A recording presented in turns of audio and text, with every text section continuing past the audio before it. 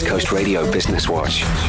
The Natu family has been involved with McDonald's in KZN for over 24 years. The late Mr. Diru Natu, father to Prakesh and Sanjay, opened the first restaurant in Durban back in 1998. At McDonald's, they believe in the importance of being good neighbors and contributing to the communities they serve by providing employment and giving back to charity. That's why they've launched their computer school bus, which after the pandemic is finally visiting schools and engaging with excited young learners. Technology, which is so dynamic and ever-changing, is not being experienced by young learners in certain schools and communities. That's why a mobile classroom that could visit schools and engage young learners around technology and teach them introductory computer skills is perfect to empower learners for the world they're living in and make a difference in their lives. For more details, go to ecr.co.za and select the Business Watch podcast tab. Share the news of your industry. Send an email to businesswatch@ecr.co.za. For East Coast Radio Business Watch, I'm VR van der Merwe.